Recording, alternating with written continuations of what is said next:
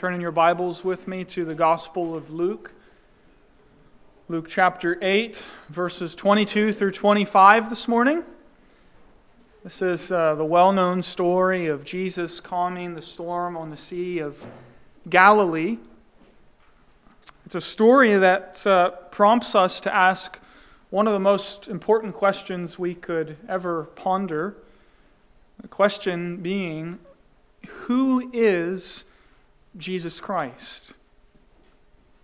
We know the name, we've heard lots about him, but who is he really? And in this short story, Luke is going to tell us who Jesus Christ is. But Luke is doing more than just answering the question, who is Jesus Christ?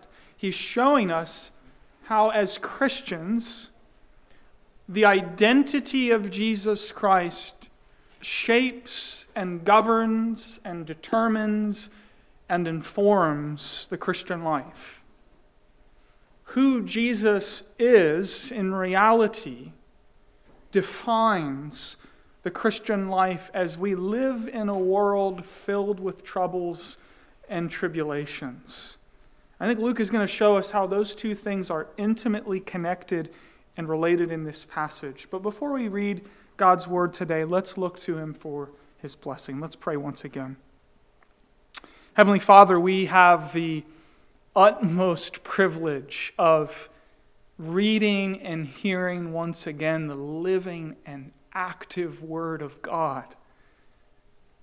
Today, may it be received with good hearts and may it produce fruit in our lives. Help us to take care how we hear. Lord, may the Word of God make us wise unto salvation through faith in Jesus Christ, and may it equip us to be good and faithful followers of our Savior today. Help us, Lord, to gaze upon the beauty and the glory once again of our Savior Jesus Christ. Holy Spirit, we desperately need your help, so come and once again show us Christ and draw us to him afresh. For we ask it in Jesus' name. Amen. Luke chapter 8, verses 22 through 25. One day he got into a boat with his disciples, and he said to them, "Let us go across to the other side of the lake." So they set out, and as they sailed, he fell asleep. And a windstorm came down on the lake, and they were filling with water and were in danger. And they went and woke him, saying, "Master, Master, we are perishing." And he awoke and rebuked the wind and the raging waves, and they ceased, and there was a calm. He said to them, "Where is your faith?" And they were afraid, and they marveled, saying to one another, "Who then is this, that he commands even winds and water, and they obey him?"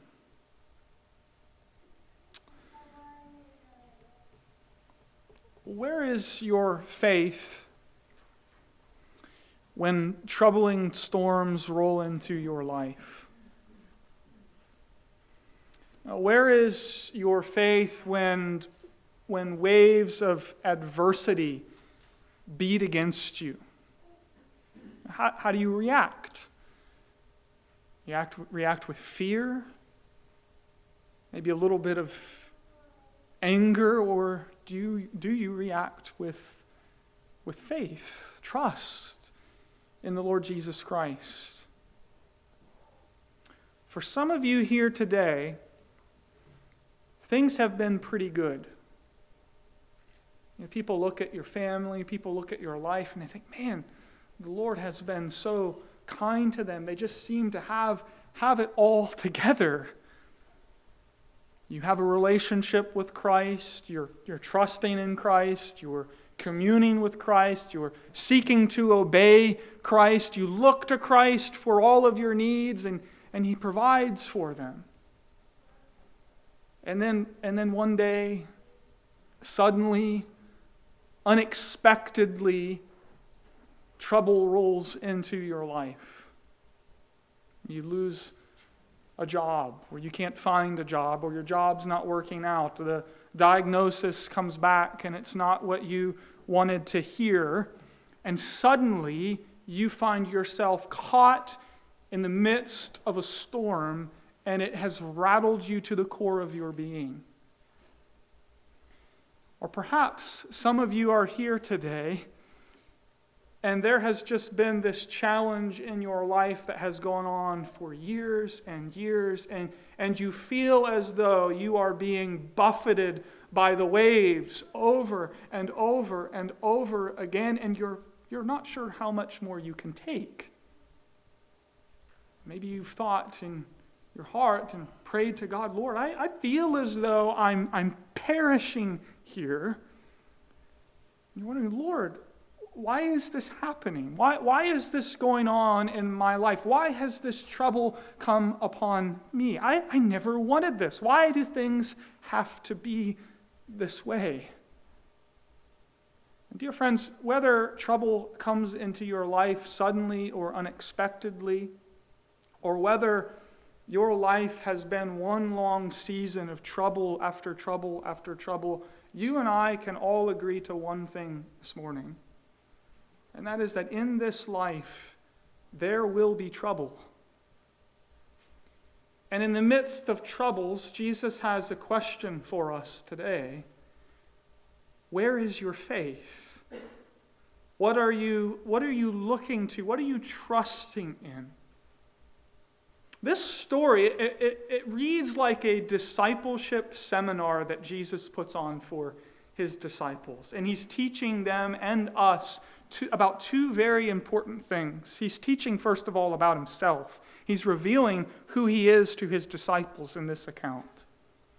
But as he does so, he's also teaching his disciples important lessons about living the Christian life in the midst of a deeply troubling world.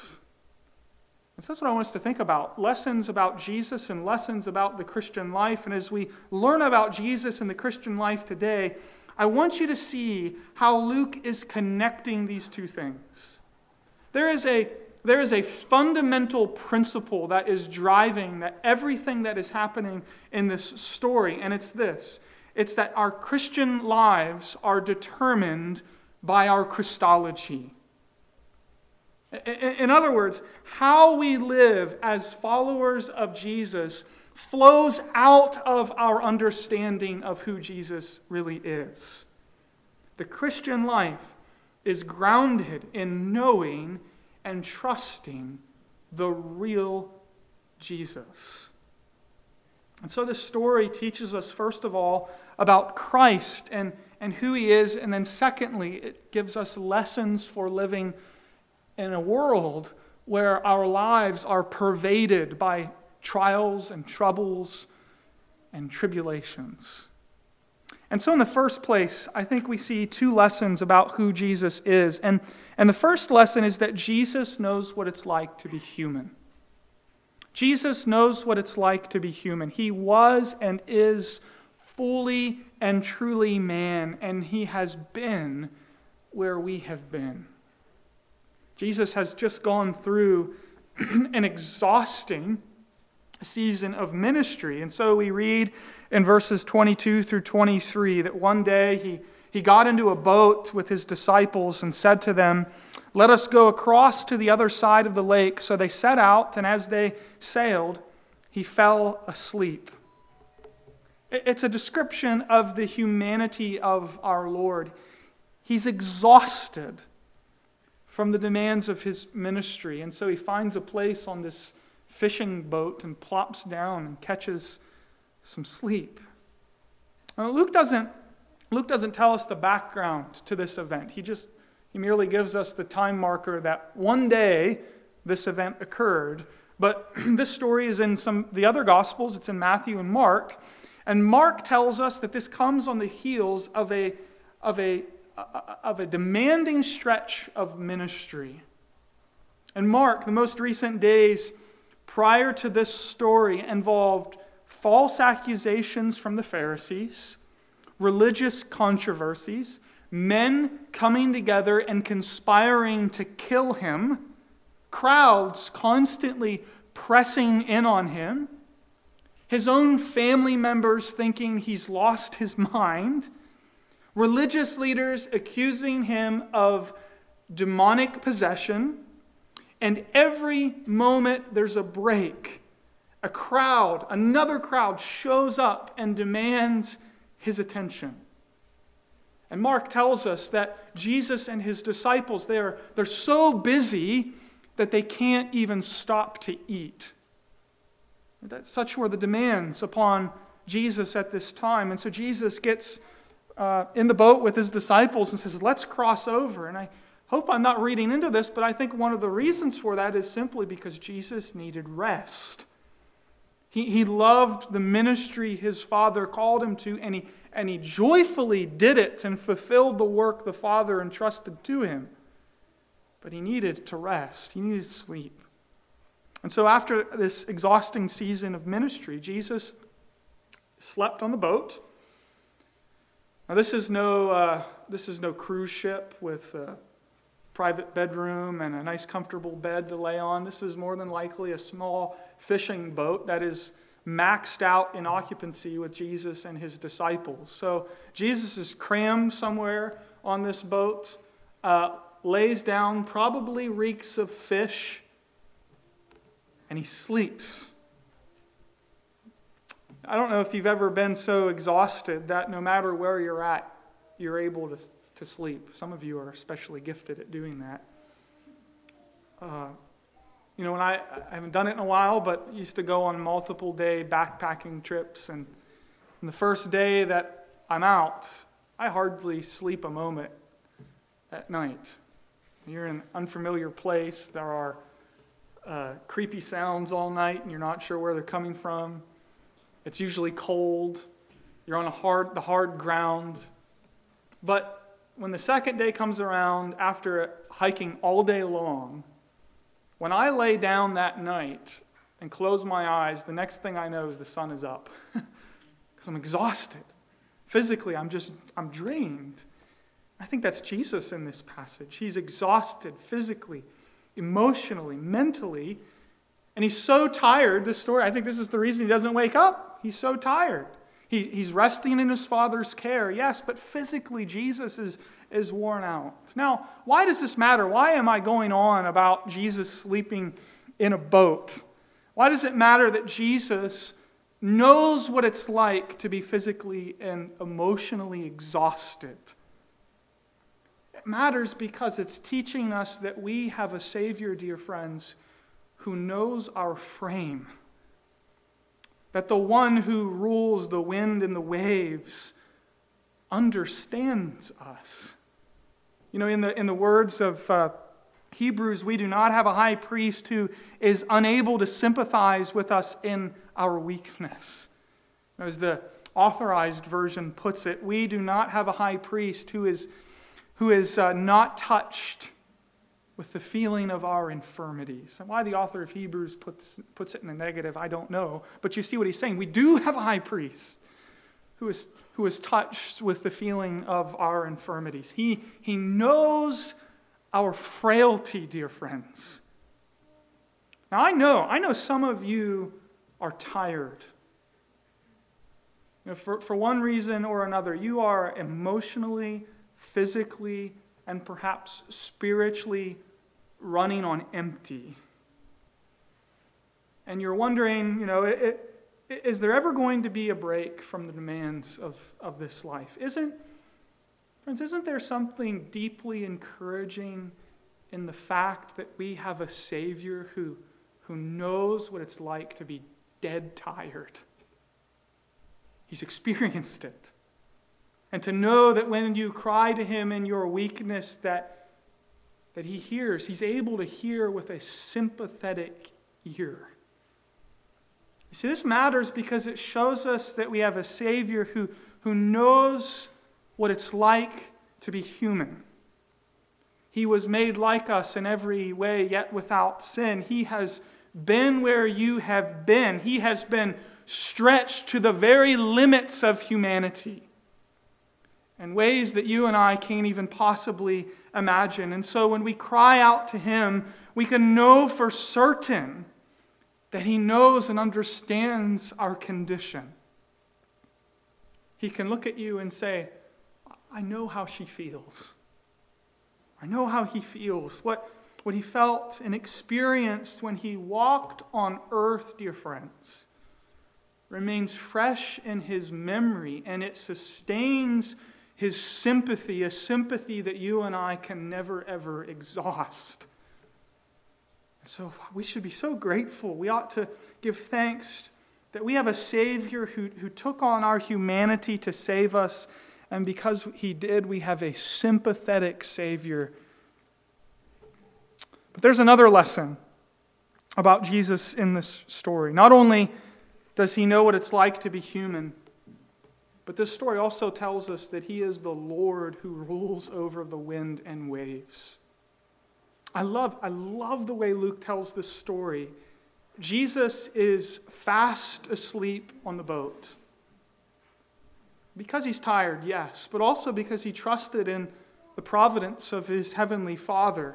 And then this storm comes out of nowhere. And by the way, this is something that happens on the Sea of Galilee. It's something that happens to this day because the surface of the water is somewhere around 700 feet below sea level, and it's surrounded by mountains. And so cold air comes rushing through these deep gorges and comes across the lake. And it's clear that this was some storm because there are fishermen on this boat, and they are all kinds of out of sorts. I mean, they think their lives are about to end. Master, we are perishing. You know, the water's filling up in the boat, and so you can understand their concerns. And Jesus is sleeping. You know, I think there's something to notice about that. Jesus can sleep during a storm, but the moment His disciples cry out to Him, He rises up and comes to their aid. You see, the way Luke tells the story, Jesus isn't bothered at all by the storm. It doesn't worry or fret Him one bit, but the moment His weak and fretting followers cry out to Him, He rises and comes to their help. You know, we need to remember that in our lives because I think it teaches us something about Christ's willingness to hear our cries, to hear our prayers. Troubles in this fallen world, dear friends, do not fret Jesus. They don't overwhelm Him, but the cry of His people awakens Him to our help. Now, we also need to notice here our cries, no matter how imperfect they are, because the cry of the disciples here is anything but perfect. As you can see in this passage, their faith is weak. Nevertheless, there's real faith there, and they're crying out to Jesus.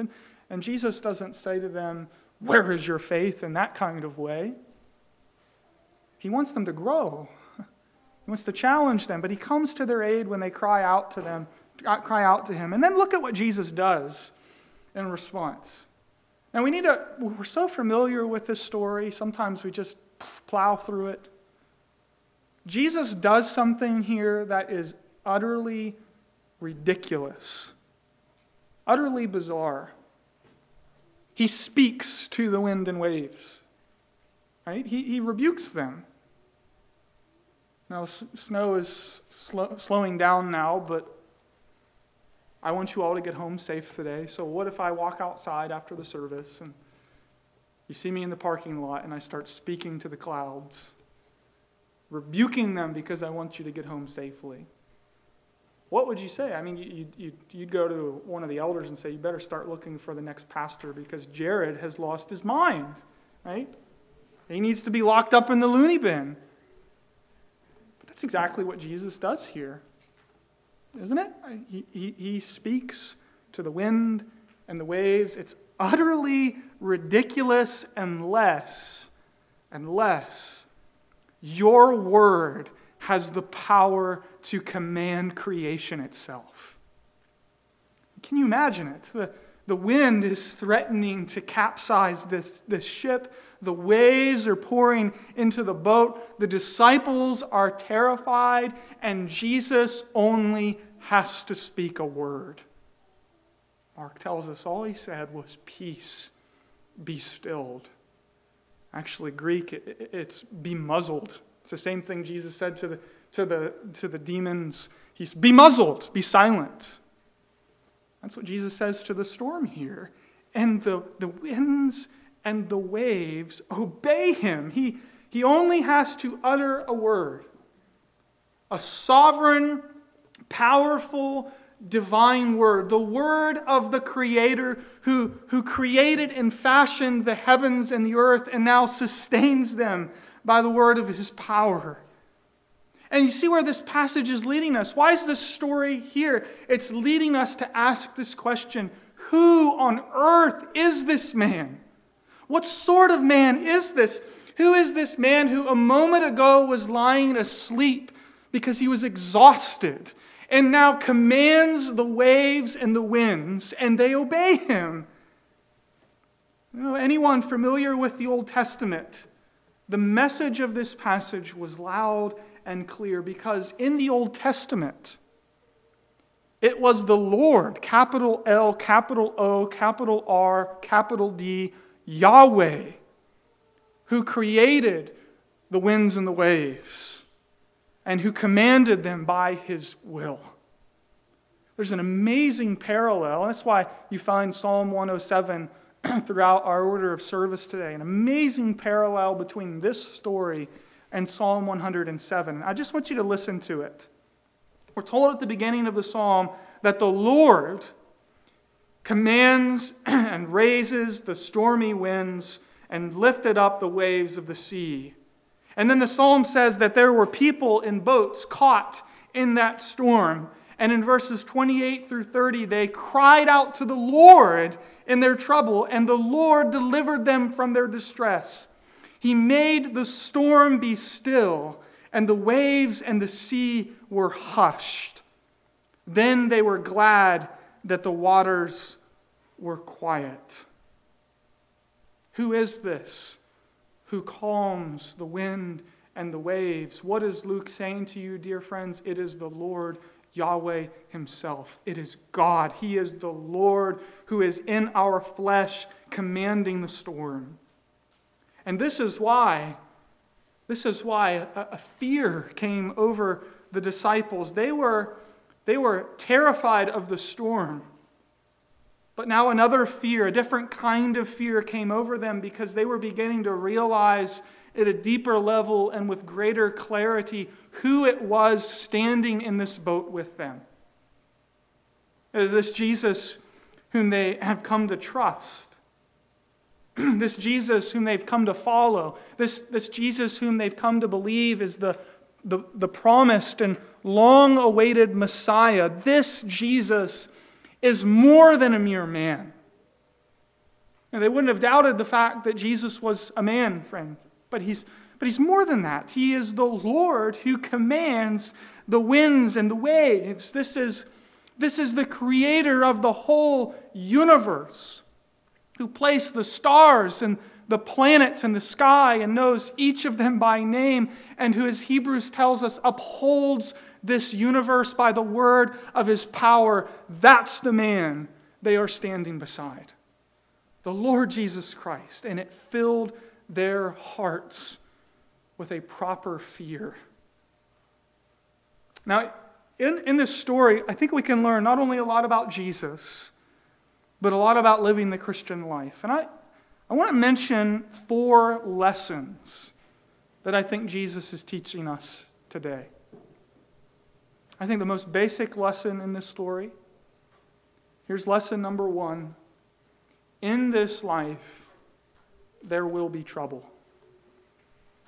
All right, I want to make sure you hear that today. In this life, there will be trouble. Now, sometimes we experience trouble because of our own foolishness. You know, we make bad choices, and the Lord allows us to reap the consequences. And you and I, in one way or another, have all done that kind of thing. We've all been through that kind of thing. But that is not what's going on in this story. Look at it closely. The trouble the disciples find themselves in is not the result of sin. The trouble they find themselves in is the result of their obeying Jesus. This isn't the judgment of God coming down on them for disobedience. This is trouble coming upon them because they obeyed their Lord and Master. That's something worth seeing here. If you are following a Jesus who exists to relieve you of temporary difficulties and make your life easy, I want to say this to you today, loud and clear. You are following a Jesus that does not exist in the Bible. My friends, we follow a Jesus who leads his people into troubles at times. Not leaving them alone, but leads them into troubles. And that's where some of you are today. In your lives, you are striving to obey Jesus. Yes, imperfectly. Yes, sometimes you stumble, but like all of us, I pray sincerely you're striving to obey Jesus, and yet there is this looming storm that hovers over your life. But my friends, one of the lessons I think our Lord once worked down into our hearts is that discipleship does not exempt us from trouble. This is a lesson repeated in this cluster of miracle stories. Did I mention this is a cluster? I didn't mention it. This is the first of 4 miracle stories in this section of Luke, and each one of them is about a person experiencing trouble not because they have themselves done something wrong, but rather as a part of their human experience in a fallen world. The disciples didn't ask for this storm to come. The man possessed by a legion of demons did not invite these demons to come and oppress him and abuse him. The woman who bled for 12 long years and suffered much at the hands of physicians never wanted that. And Jairus, you remember him? Jairus, he never wanted to think about the prospect of burying his own daughter. And yet these troubles rolled and rushed into their lives just like this windstorm rushed upon the Sea of Galilee. And I think these are stories about the world we live in, a world filled with troubles and trials and heartbreak. And we need to know it will be that way until Jesus returns or calls us home. And so discipleship 101, Jesus is saying to his disciples, being a Christian does not exempt you from trouble in this life. In fact, Jesus told his disciples that you can expect it. Sometimes simply because you live in a fallen world, and other times because you are following a Jesus that this world hates. And yet, I think we need to ask ourselves, when troubles do roll into our lives, when storms come, what is our heart response? Why? Why is this now? God's Word invites us to ask that question, doesn't it? That's what the Psalms are for. But I'm talking here about the attitude of the heart. We can ask that question in the wrong way, can't we? We can ask it from a heart of bitterness and anger. Why? Why are you bringing this into my life, Lord? I don't deserve this. Don't you care about me? Have you forgotten me altogether? Well, one of the lessons of this story is that he does care, dear friends. Where is Jesus in this story? You guys get in the boat, cross the sea, we'll see how you... No, Jesus is in the boat right there alongside of them, caring for them. I want to say this in love, but perhaps part of the challenge for us as we think about this first lesson is that in our comfortable, affluent culture, we have just started to assume that our health, prosperity, and happiness is a given. We've just experienced so much earthly blessing. The Lord has, humanly speaking, poured out blessings upon us so that when things get hard, we begin to think He has turned against us. You see what's going on there? Christians have begun to base God's opinion of them upon their circumstances. And it's what we can so easily do. But Jesus never promised earthly peace and prosperity. He promised tribulation and a cross. What is it that John Calvin says? That I could butcher this statement. If I do, forgive me. God has so ordered the church from the beginning that death is the way to life and the cross is the way to victory. I think Calvin's right on there. Can we learn from this story that Jesus may put you in places where you think He no longer cares about you?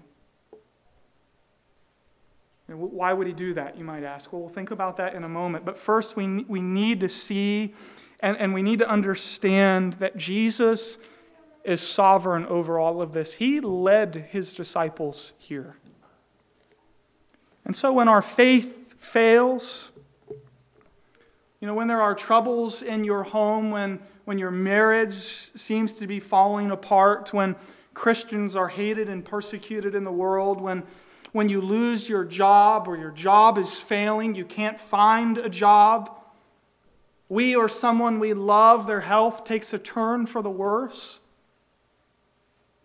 welcome to the fallen world. We shouldn't, you understand, I'm not being callous here, but we shouldn't be surprised. Why? Because we are still living in the world that's under the curse. And sin brings what? Sin brings misery. And so we need to know this as we live in this world and as we await for the world that is to come. And so, you see, we need our expectations to be shaped by God's Word. We need our expectations to be shaped by this passage. We live in a fallen world, and at some point, some of you young people are maybe listening today, what's he talking about? Life is great. At some point, dear friends, every one of us are going to be brought into storms of trouble, and the waves of adversity are going to wash over us. And we should not be surprised. We shouldn't think God has abandoned us. We shouldn't immediately jump to the conclusion that He doesn't care. He cares. He cares. But He wants them to know that in this life there will be trouble. Dear friends, 1 Peter chapter 4, verse 12. Dear friends, do not be surprised at the painful trial you are suffering, as though something strange were happening to you. Troubles and trials in this fallen world, Peter is saying, are not strange. They're standard.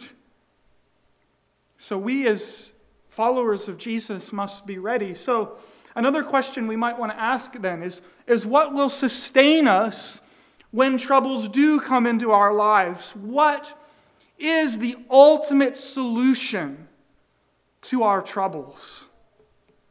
And the clear teaching of this passage is it's not me, it's not you, it's Jesus Christ. That's the second lesson in this story, that the ultimate solution to our troubles is Jesus Christ. If we get that lesson, it sweeps away so much worldly wisdom that at times creeps its way into the church. The lesson here is it's not, when troubles come, it's not looking deep inside of yourself for the strength to get through it. The lesson here is not God helps those who help themselves. The lesson is not that when things get tough, the tough get going. The lesson is not that You just need to pull yourself up by your own bootstraps and get through this thing, and God will hold your hand through it. No, that is not at all the lesson. And it's also not that our ultimate hope and our ultimate solution is found in any worldly system, politicians, governments, presidents. None of those things are the answer to our troubles. What does Jesus do? After this storm, Jesus directs the attention of his disciples entirely outside of themselves, away from themselves, to him. And that's because the troubles in our lives, frankly, are far, far too great for us to overcome, no matter how hard we try. Now, don't misunderstand me. I'm not saying that there are not helps in this world for overcoming challenges in our lives. That's why I'm using the word ultimate here. The solution to our sin, the solution to the trouble of life in a fallen world, the solution to death itself is not found in us. It's found in Jesus Christ. The loud and clear lesson of this story is that He alone is the answer to the troubles, the greatest troubles that you and I face in this world. And so the story, it's meant to confirm that Jesus is the one we should trust. That the man sleeping in the boat is the same one who spoke planets into existence. That He created the universe. And the question you ought to ask then is, what is this little storm on this tiny little sea of Galilee to Him? You see, when they cried out, he stilled the storm with a word. Now, let's be clear, not to teach us that if you just pray a prayer that Jesus will immediately alleviate you of your distress and take away your troubles in this world. Now, He may do that. He does do that sometimes. But for many of us, this story is here to teach us that while we find ourselves beaten by the waves of adversity, that our help is in the name of the Lord. That our help comes from Jesus Christ, who created and fashioned the heavens and the earth and who commands the waves and the sea. Jesus Christ is the ultimate answer to our troubles, and we can trust Him, knowing that whether in life or in death, our lives are secure in His hands. Here's the third lesson. Just two more briefly here. The Christian life involves growing through troubles and trials. The Christian life involves growing through troubles and trials. So there are troubles and trials in the Christian life. We know that Jesus Christ is the ultimate answer to our troubles. And the third lesson here is that God uses these trials and troubles to grow us as His people. For the Christian, I hope you understand this. For the Christian, there is no such thing as meaningless suffering. Now, there will be suffering that we can't explain. There will be things that come into our lives and in the lives of others where we say, we just throw up our hands and say, Lord, I have no idea what you are doing in these details. But one thing we can never say to Jesus is, Jesus, this has no meaning. This is pointless. This is meaningless. The storm, you see, had a purpose for the disciples. What was it? It was that they might know more about Jesus. Now, if you're more concerned about temporary relief in this life, then what I just said sounds stupid to you. But if you understand that the great goal of the Christian life is to know Christ and to be like Christ, and that when we behold the glory of God in the face of Jesus Christ, that He is transforming us from one degree of glory to the next, then you will understand that in this story, Jesus has in mind the greatest possible good for His people.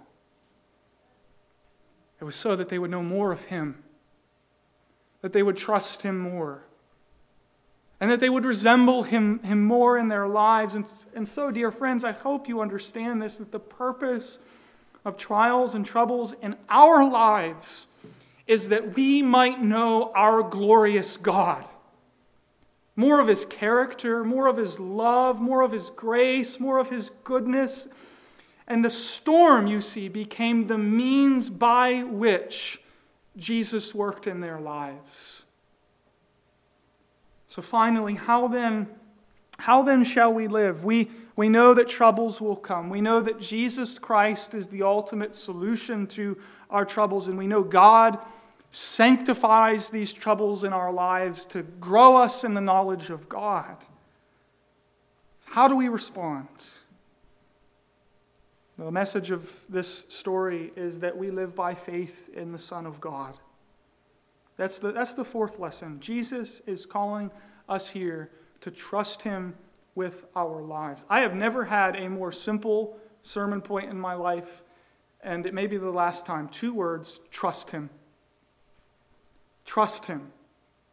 Trust in the one who rules over the winds and the waves and who has conquered Satan and sin and death.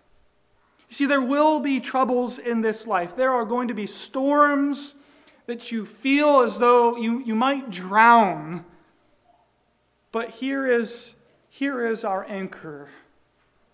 That the life I now live, I live by faith in the Son of God who loved me and gave Himself for me. And you need to understand, because this is what people will say to you, that's mindless faith. No, it's not. This is not Christianity as a crutch.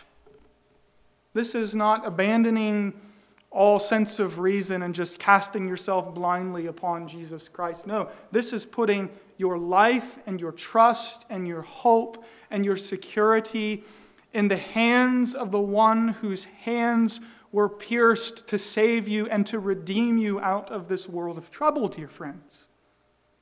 It's putting our trust in the one who has revealed all we need to know. And so the question, where is your faith today, dear friends? In that trouble you are facing, or in that trouble you will certainly face, are you trusting in Jesus or someone or something else? And this is the simple message of this story. Trust in Jesus, who is our sympathetic Savior and our sovereign Lord. Know for certain that there will be trouble. Know for certain that Jesus Christ is the ultimate answer to our troubles. Know that God will sanctify your suffering to you to conform you to the likeness of Jesus Christ. And so, trust Him. Trust Him. Trust in Christ who rules over the winds and waves. Let's pray together. Our Father, we thank You for this story about our Lord Jesus Christ, the God-man, our Lord and Savior. Help us, Lord, in the midst of trials and difficulties to cast ourselves upon Him, the author and perfecter of our faith. We pray this in Jesus' name. Amen.